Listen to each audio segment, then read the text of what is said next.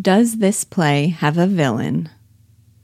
This is another of those questions that I will raise, but not answer, since we're not yet done.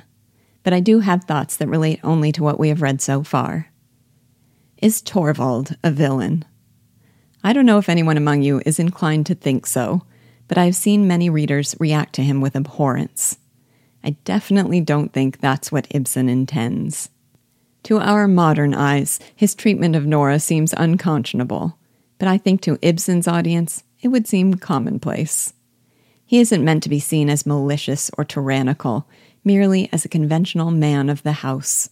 He manages their worldly affairs, sets their moral standards, treats Nora with doting affection, and declares his readiness to act as her knight in shining armor, should the necessity ever arise. I think Ibsen does want us to begin observing chinks in Torvald's armor. The condescension of his manner is emphasized in a way that I think would have made even watchers of the time squirm. Torvald's concern for his reputation seems to have more to do with appearances than any deep sense of honor. And there is an obliviousness to him that doesn't fit the persona of the capable head of a household. More could be said, but that's just an indication of why I feel strongly that Torvald is no villain.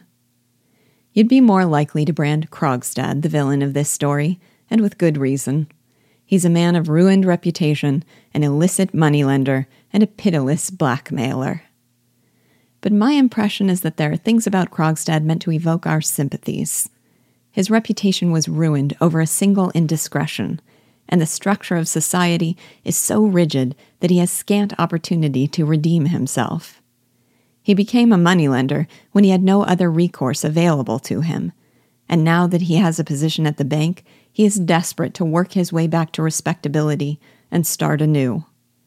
And he shows a moment of compassion for Nora when he comes to make her a promise that if she complies with his terms, no one will know of her crime. Because, he says, quote, even a mere quill driver has a little of what is called feeling, unquote.